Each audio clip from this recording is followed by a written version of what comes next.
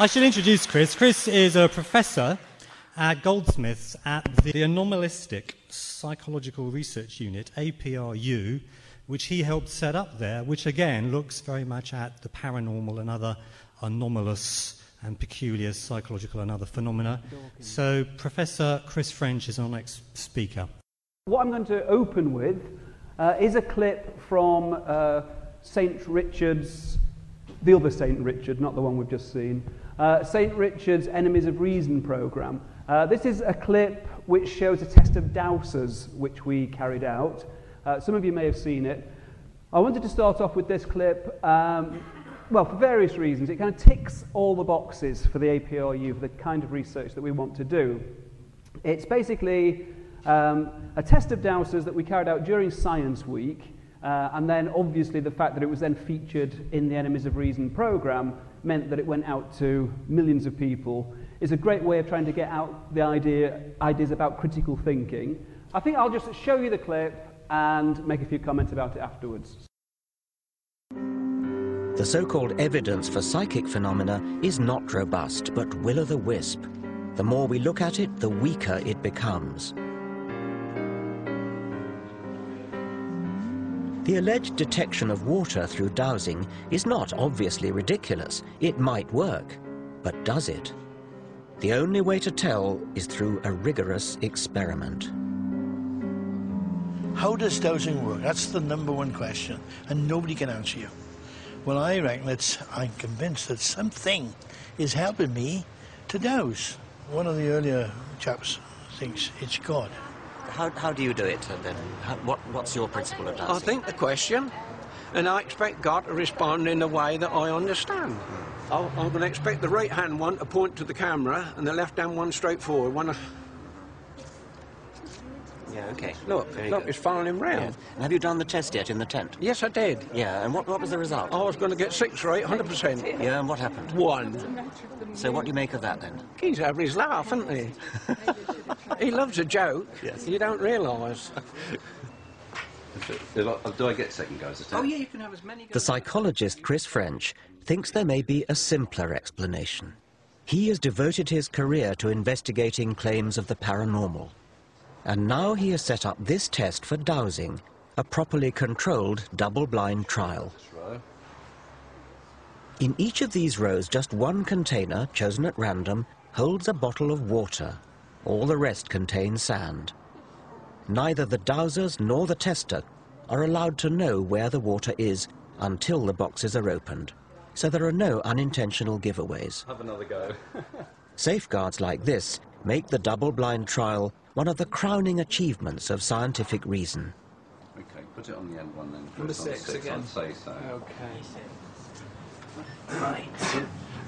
What you'll typically find when you talk to dowsers is they'll give you lots and lots of anecdotal evidence, lots of stories about how they discovered a leak in their neighbour's pipes and so on and so forth. But there are always other possible explanations there. Yes. What we're trying to do is set up conditions which would rule out any of those other explanations. But then we get down to the very fundamental, basic issue: can the dowsers actually do what they think they can do? Yes. Okay. I think it's 4. I think it's 4. So shall we see how well you've done? This is sand. In that case, I can't do this. This is the waters in number 5. Sand again. This time, guess was bin number 3. And this time you're correct. That's water. That's sand. Yes, we're actually going to 2 possible words. Final trial, it's sand again, am I correct? In that case, I'm 100% wrong again. Well, you got 1 right out of 6, which is what we'd expect by chance. So far, they're performing pretty much in line with mean chance expectation. In other words, guesswork. Yeah. So no one has scored more than 2 hits out of 6. 3. The people you've been testing Do they understand why they're being put through the double-blind procedure? I think once we've explained it to them, then they appreciate why someone who is perhaps sceptical or doubtful about their claims would see that that was necessary. What's interesting is it doesn't actually tend to dent their confidence at all. Which suggests that they're completely sincere. I think they are completely sincere. Yes. And they're typically very, very surprised when we run them through a series of trials and actually say at the end of the day, well, your performance is no better than would expect just on the basis of guesswork. And then what typically happens is they'll make up all kinds of reasons, some might say excuses, as to why they didn't pass that particular test. I feel the whole test is wrong. I'm shocked beyond words that this has happened. But I did say from the outset, couldn't we just sort out some grey blocks and some scaffold boards so that I can walk above it, which is what I would routinely do, and I've done for 40 years. Who knows where or what bottles were in what tubs. That's the whole point, isn't it? That's the whole point. But if you understand dowsing like I do, you'll understand that everything leaves an image. This state of denial is extraordinary. Even when confronted with hard fact, these dowsers prefer not to face up to truth, but retain their delusion. That was exactly the kind of exercise that we like to get involved in. It certainly wasn't rocket science. It was extremely simple in terms of an experiment. What it did was illustrate the importance of a fundamental scientific concept, the idea of a double-blind experiment. Dowsers, as any of you who have ever spoken to dowsers will know, are convinced that this works because of their own personal experiences. They'll give you all these amazing stories. When you ask them, would you be able to actually carry that out under controlled conditions, they are typically convinced that they could. One thing that they didn't show in the program was that with the test that we used, as you could see, we had either bottles of water or bottles of sand, and before we actually carried out the formal trials, we have open trials. So we got them with the dowsing rods, bottle of water, bottle of sand. Can you differentiate between them? We get a nice big reaction over the water, we get nothing over sand. We'd then put them inside the containers in front of them and say, now can you still detect them? And we would find that we got a nice big response over the water, nothing over the sand. Then, of course, when you came to the proper double-blind trials, where no one present knew which randomly selected container actually contained the water, then we actually test them, and we find that their performance was exactly at chance level. 1 out of 6 overall. They simply couldn't do it. And of course, one of the interesting things is that at the end of that exercise, they didn't change their minds at all. So this was a nice way of getting out those ideas. Anomalistic psychology. The very first question then is, what is it? Anomalistic psychology may be defined as the study of extraordinary phenomena of behavior and experience, including, but not restricted to, those which are often labelled paranormal. It's directed towards understanding bizarre experiences that many people have without assuming a priori that there is anything paranormal involved. It entails attempting to explain paranormal and related beliefs and ostensibly paranormal experiences in terms of known or knowable psychological and physical factors. Why bother studying this stuff in the first place? The main reason is because these kinds of beliefs are so common. People do have weird experiences. From opinion poll data in the States and over here, 1 in every 4 Americans believes in ghosts, 1 in every 4 Americans believe they've had a telepathic experience, 1 in 6 Americans have felt that they've been in touch with someone who had died, 1 in 10 claims to have been in the presence of or to have seen a ghost. More than half of the American population believe in the devil, and 1 in 10 claim to have talked to the devil. 1 in 7 say they have personally seen a UFO. 3 in 4 read their horoscopes in the newspaper, and 1 in 4 say they believe in astrology. So as far as the general public is concerned, the paranormal is real.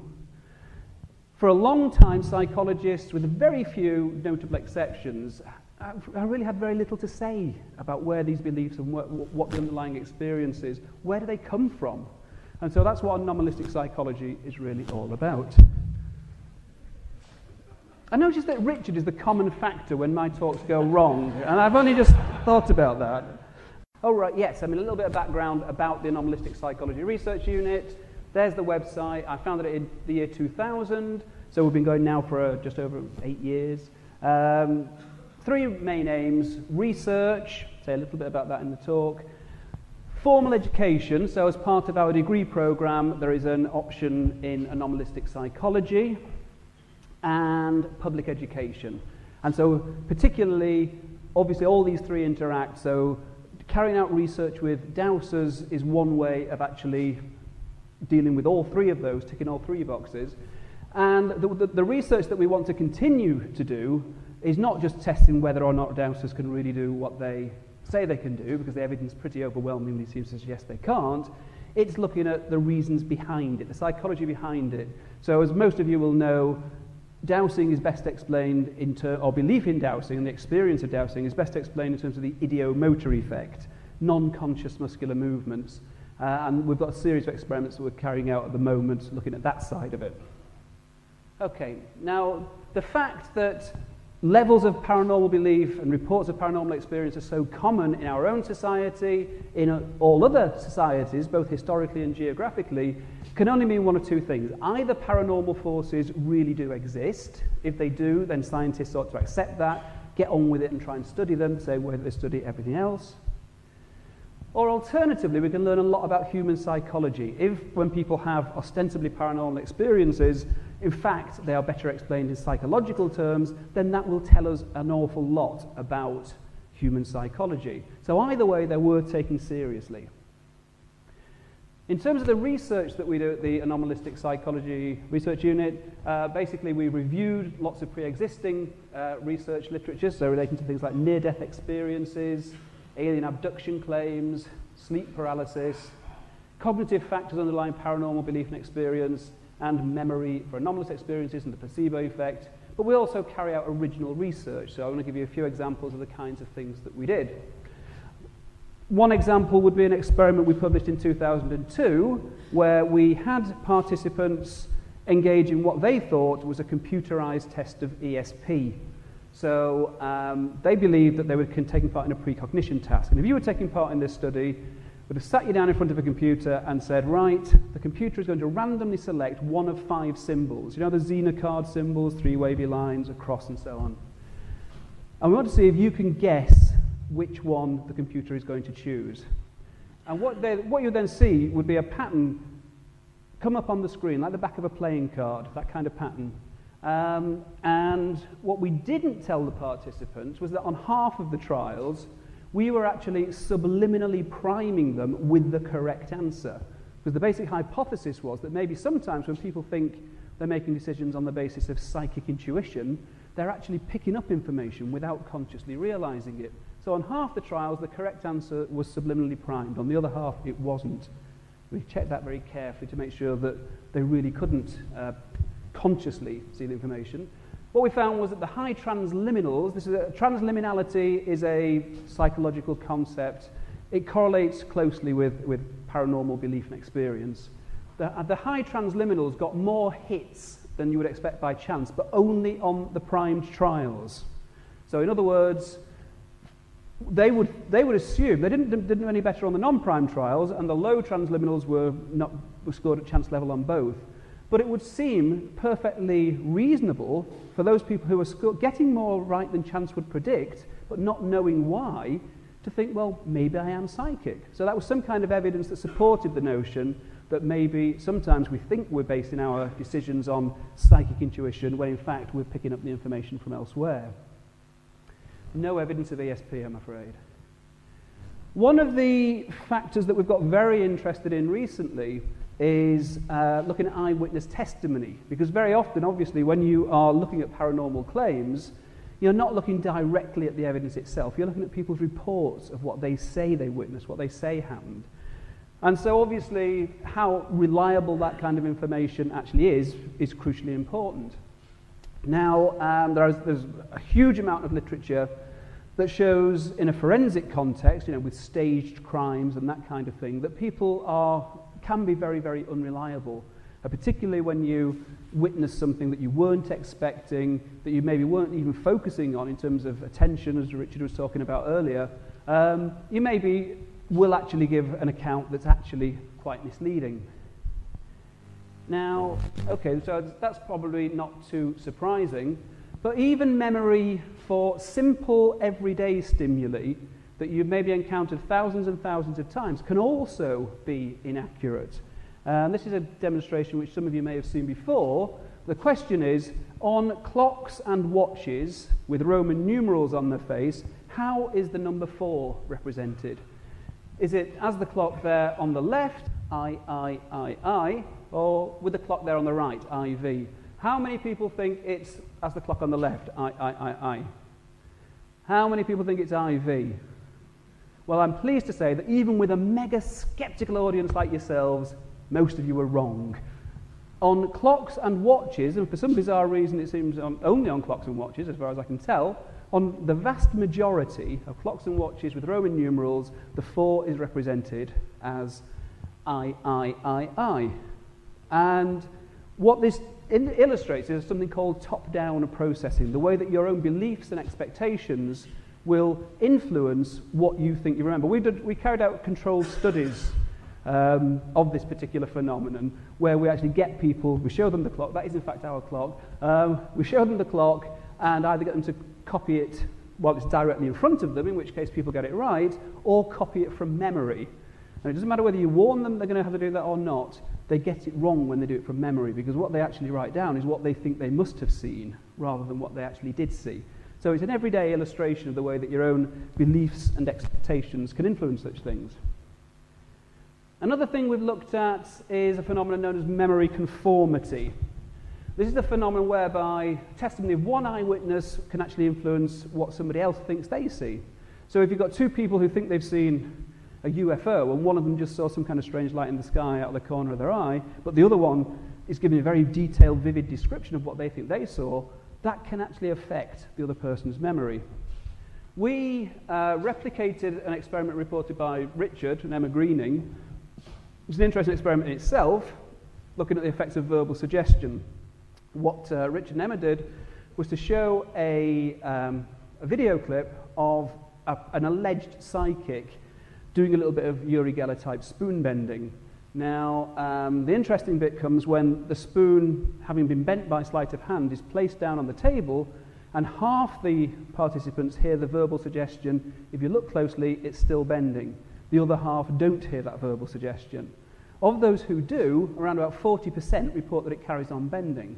Of those who don't get the suggestion, virtually no one does. So it's a very robust effect with a very, very simple manipulation. We replicated that effect, but we also put in a memory... Unlike Richard, in our data, the believers in the paranormal were more susceptible to verbal suggestion. We put in a memory conformity element. We had a stooge subject who either said, yes, it did carry on bending, or no, it didn't. And that also had an additive effect. So if you've got the verbal suggestion and the confederate saying, yes, it did carry on bending, 60% of those people, when they were asked on their own in private, said that the key, in fact, that we used a key in this experiment, the key carried on bending. Another experiment on a similar kind of idea, I was interested in the fact that lots of things that correlate with susceptibility to false memories. This is not distorted memories now. This is memories, people have memories for things, or apparent memories, for things that never happened at all. And it was interesting in reviewing the data that things that correlate with susceptibility to false memories in various situations also correlate with the tendency to believe in the paranormal and to report paranormal experiences. So this raises the possibility that at least some of those things are actually, so some of those reports are based on false memories. So we carried out an experiment looking at this. We gave 100 participants what we said was a news coverage questionnaire. A bit like those ads that have been on the BBC recently of where were you when this dramatic news footage was first being broadcast. If I were to say to you, where were you, who were you with, what were you doing when you saw the footage of the Twin Towers collapsing for the first time, I think most of you would feel very confident that you could actually remember. So it looked like that's what we were looking at. In fact, we gave 4 items that related to actual news footage. One of the items on our questionnaire, though, had not been caught on camera. It was the first bombing of the first Bali bombing.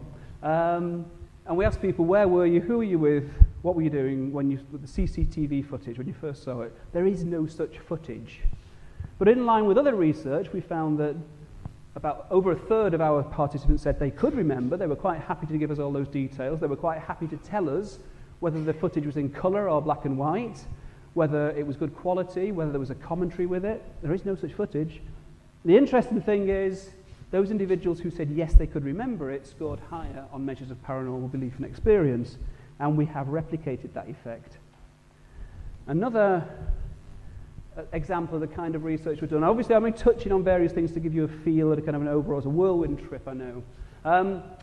A study we've published recently looked at the psychological profiles of people who claim to have had alien contact experiences and compared that with a control group. The control group actually included my mum because she fitted the profile that we wanted in terms of age and gender. She does not think she's been abducted by aliens.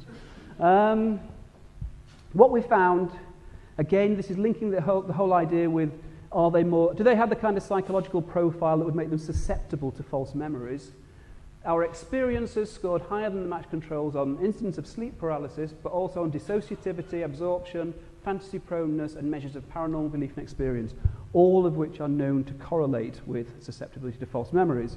The only fly in the ointment was that we didn't replicate the findings of a Harvard group of psychologists who'd found that people who reported alien abductions also were more susceptible on a direct measure. I won't go into the details because I know I'm a bit short of time. We did not find any differences on that, but the overall profile certainly seemed to fit. Another project which is currently in press, this time again, this was carried out in collaboration with various people, including Usman Haque, who describes himself as an architect. He's a very intelligent, creative person.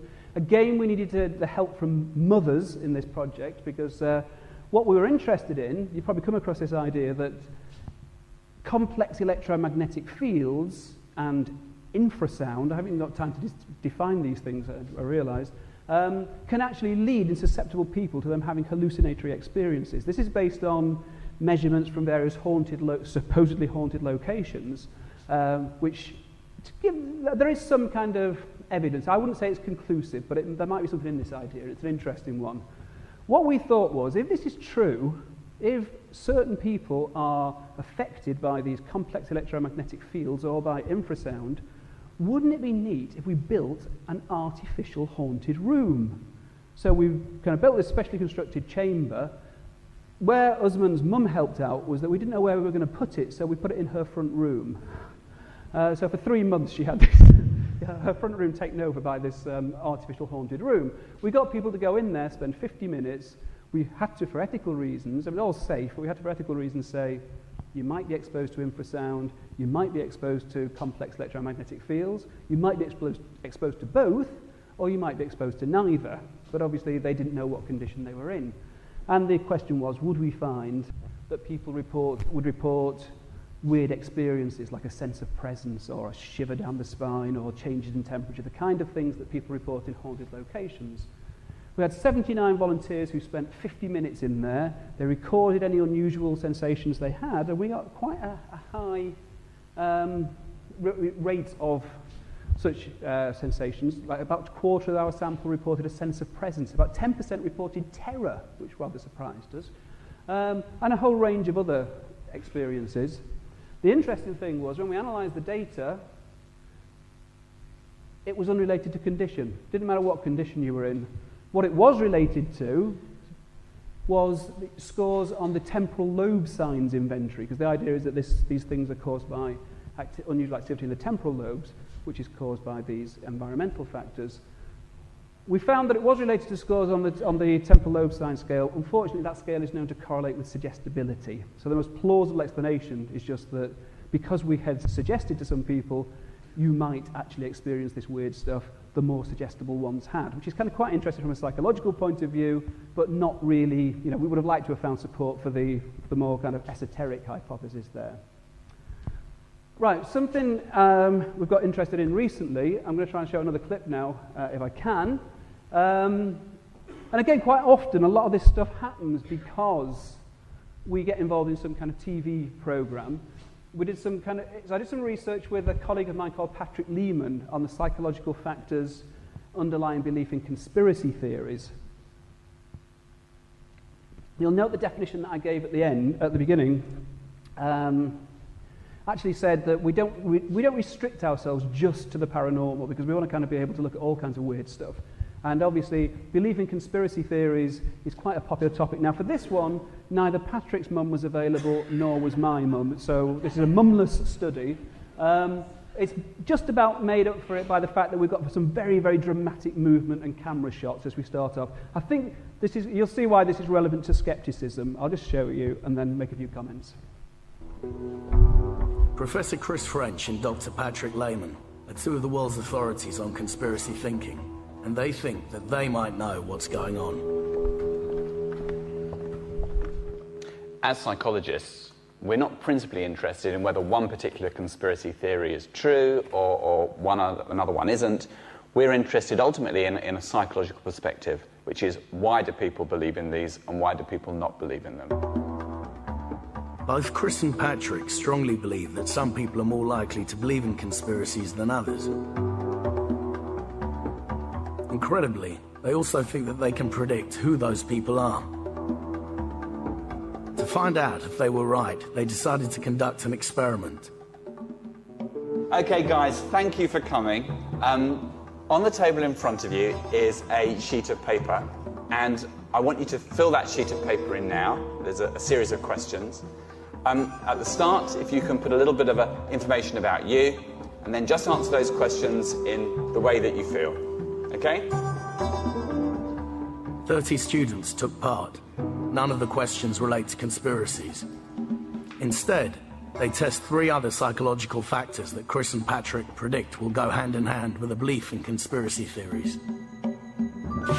If you have low levels of trust in the people around you, if you feel alienated from society, and if you're quick to make false assumptions based on partial evidence, then Chris and Patrick predict you will be more likely to believe in conspiracy theories.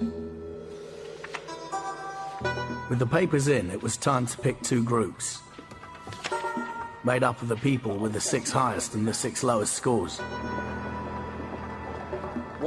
Now, the success of the whole experiment rested on how the groups reacted to a brand new conspiracy that Chris and Patrick had invented themselves. The government is using mobile phone technology to track everyone all the time. Okay, so do you think that the government is using that technology to track where you are at different times? That's the statement. What do you think about that? If their theory was right, Patrick's group would be more likely to believe the mobile phone conspiracy, while Chris's would be more sceptical. And this is the thing that we want to know at the end of the day, whether you'd agree with this or disagree with it or you don't know. The government is using mobile phone technology to track everyone all the time. I strongly don't agree with that. I mean, why would they want to? The government would be out in no time. The simple fact is the statement was watching everybody, and I don't believe they're watching everybody, but they can watch the people they need to watch. So. I don't think they do it with bad intentions or as a violation of our rights. It's a violation of our rights if they take advantage of it when we haven't done anything wrong. But can you think of the huge computer system it would require to have every single person in the country's whereabouts on a system? The logistics of it is completely incapable of being, and especially the government, there's no way they can pull it off. It's way too conspiracy theory for me to agree with. Chris's group were looking every bit as sceptical as the scientists had predicted. So would Patrick's group be any more conspiratorial?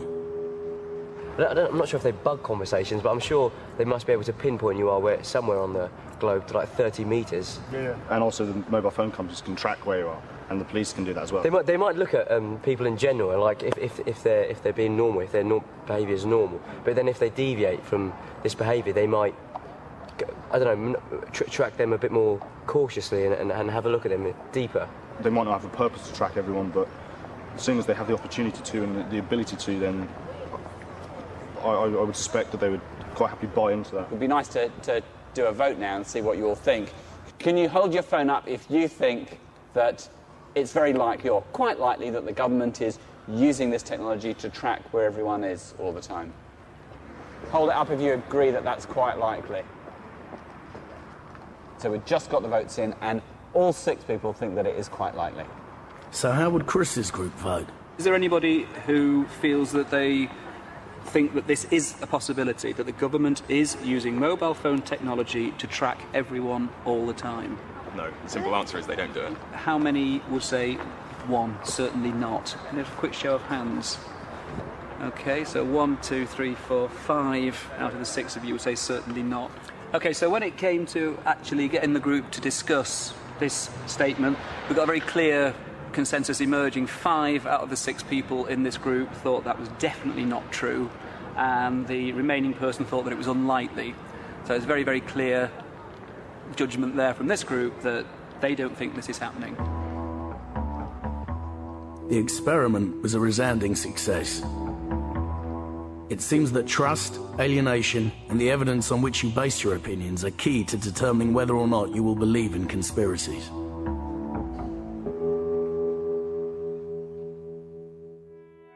Now, but one thing I should emphasise is I would not describe that as an experiment. It was not an experiment. But what it was quite an interesting little exercise, a demonstration. And we would like to kind of take...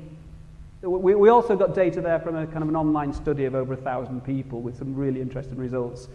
And we would actually like to take that forward. I mean, the psychology of belief in conspiracies is obviously kind of quite an important hot topic. And it's one that, again, has been relatively neglected. But there are signs that social psychologists and other psychologists are getting interested in that. I won't say anything more about that. I want to make sure I've got time for everything. So as I said, the 3 kind of aims of the Anomalistic Psychology Research Unit do tend to interplay. If we look at teaching on its own, and I think anomalistic psychology is a great topic because it hooks students in. People, whether they're believers or skeptics, usually find this kind of topic very interesting and intriguing. It's the kind of thing people talk about in the pub or at dinner parties. So they're already interested, and you can kind of take advantage of that. At one extreme, you're dealing with the most kind of profound issues that face us. You know, what's the nature of consciousness? Do we survive bodily death? All these really, really important issues.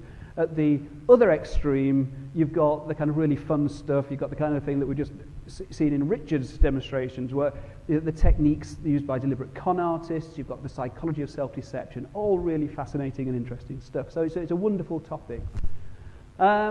It brings it home to students and hopefully the wider public the importance of assessing different types of evidence. It's a very, very human thing to say, you know, I believe that because I saw it with my own eyes. But again, a lot of the kind of demonstrations that Richard has shown us and that psychologists more generally have come up with show that you can't always trust your own eyes. You actually have, and that's the thing with science. That's why you need a scientific approach. Shows the pitfalls of human cognition in kind of very interesting ways. And hopefully what we're trying to do is get across the idea of true skepticism. It's not an uninformed, bigoted, prejudiced form of skepticism that says, I know the paranormal doesn't exist, I know it's all rubbish, I don't need to look at the evidence. Yes, you do need to look at the evidence and then form an informed opinion. One of the things I'm really very, very pleased about is anomalistic psychology is now included on the A-level syllabus for psychology. So thousands and thousands of kids every year are going to be exposed to this stuff. And I would hope and I would expect that that would actually, you know, get them really, really interested in these things. And that's going to have ripple effects then so that more and more universities will start putting on these courses. There are a handful at the moment and it is growing, but I'm very, very excited about that. Okay, other things that we do to try and promote this kind of thing, we have our own invited speaker series. Do come along to them, they're free, you don't have to book in advance. Our next speaker is Richard's best friend, Rupert Sheldrake. We've also got Nick Pope, Simon Singh, Julian Magini and Bernard Carr lined up for this term. If you go to our website, if you sign up on the Psychology of the Paranormal email list, we'll keep you informed of those and other events. And, for example, I know for a fact that Simon Singh and Bernard Carr's dates are going to change, so we can inform you of things like that as well. The Skeptics in the Pub, I'll give those a plug as well. We support them by kind of publicising their activities. We take part in what they're doing. That's at the Pendrels Oak near Holborn Tube. There's the website. Tonight, there's a big social event there because it's the 10th anniversary. Skeptics in the Pub has been going now for 10 years under various people organising, currently Sid Rodriguez. On Monday, the speaker is Rebecca Watson of Skeptic, and there are new branches opening in Leeds, Leicester and Birmingham. So it's spreading around the countries.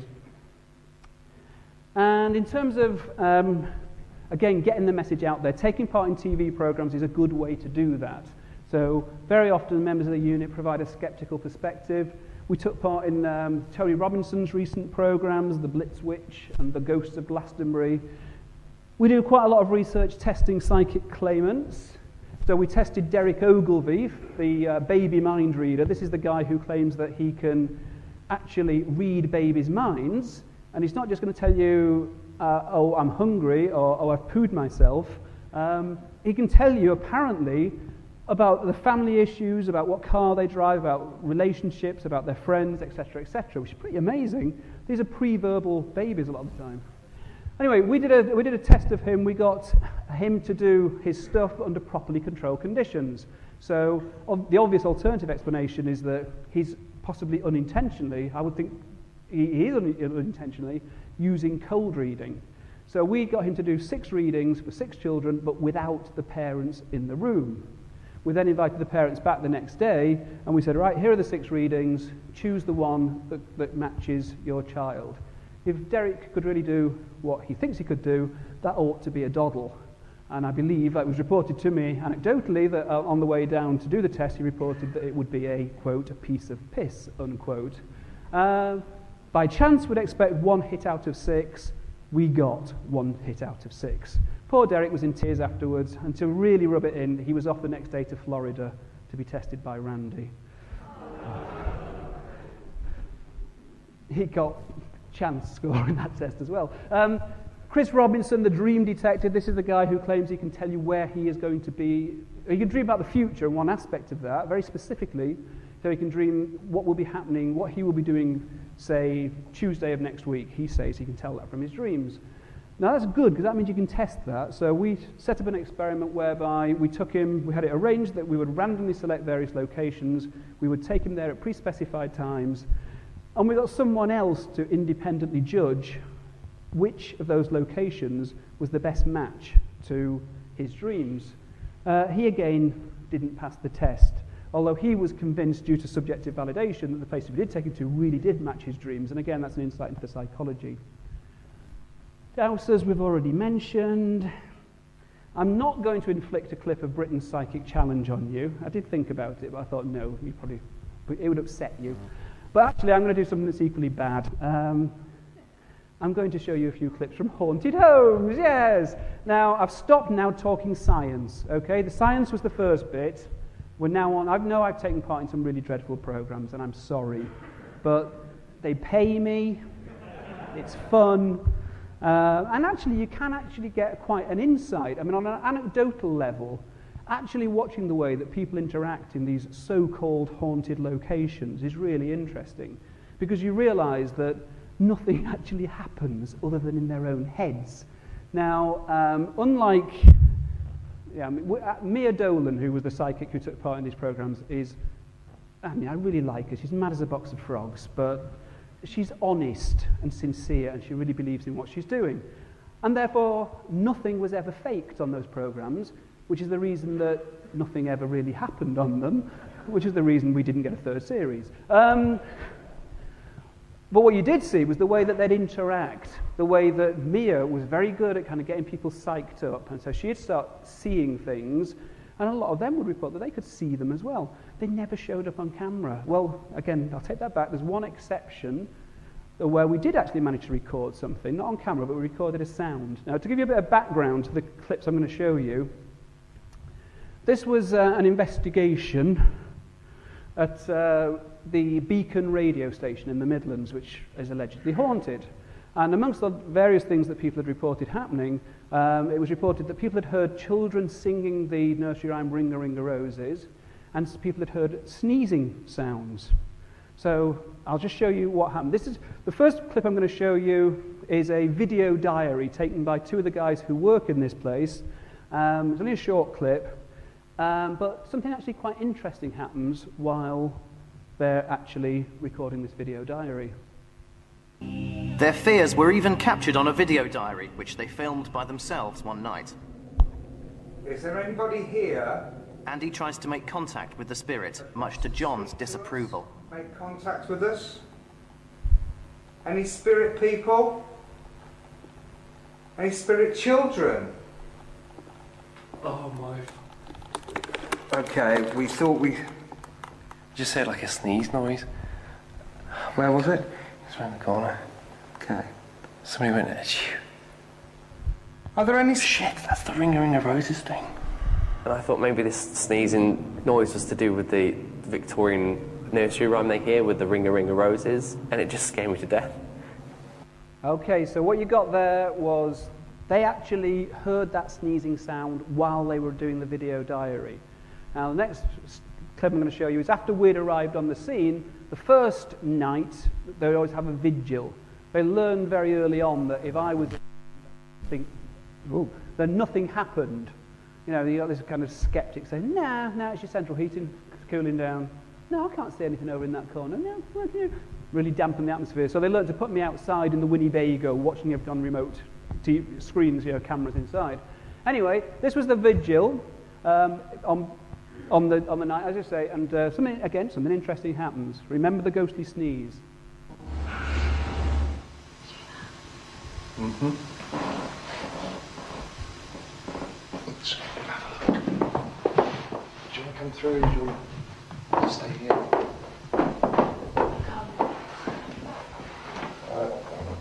What did you think you heard? It sounded like a sneeze to me. There's no one in here that's made that noise. I know the window's open.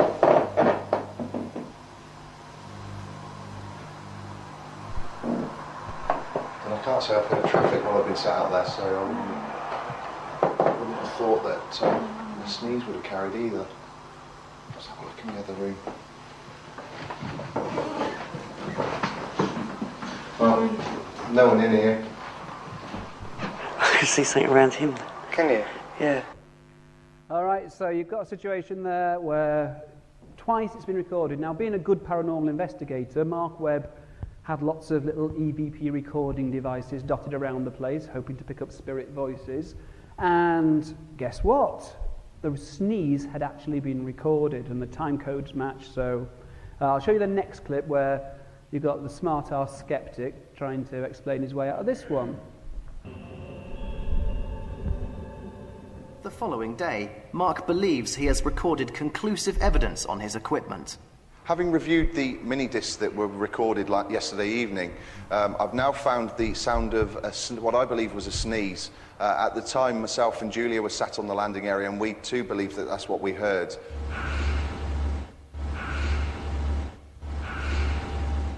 In the case of the sneezing, which Mark actually thought he heard himself last night, and he's played that recording back to me. I have to say, to me, it sounds like something that might be a sneeze, but it might be 101 other things as well. And I think this is a general problem with the EVP, the electronic voice phenomenon, that it's very, very easy for people to read into those very, very ambiguous sounds, whatever it is they think they're supposed to be hearing. Okay, so we've got to the point where they definitely recorded something, and it did sound like a sneeze. So was this the first objective evidence of a sneeze from the other side? Well, what we do with the program, we provide a public service. We don't just investigate your ghost, we actually get rid of it for you. So the second night was always the clearing. We're just getting ready for the clearing, and I decided to pop to the loo on the landing where this noise had been recorded. And as I came out from the cubicle, Mark Webb, the paranormal investigator, was standing there with a very concerned expression on his face, looking at something on the wall, and I followed his gaze. Was this ectoplasmic snot? Was it going to be a fantastic breakthrough for psychical research? No, it was an automatic air freshener. We hung around in the gents, as you do, and we waited till it went off, and no doubt at all, that was the noise that had been recorded that they'd got so excited about. So the next clip I'd like to show you is the clip of me and Mark talking to camera, explaining that this was definitely not a ghost, this definitely was something with a much more down-to-earth explanation. That's the next clip I would like to show you, if it existed, but of course it doesn't. So the program made a huge thing out of this ghostly sneeze and didn't feature the explanation at all. We know with absolute certainty what that noise was. No ghost.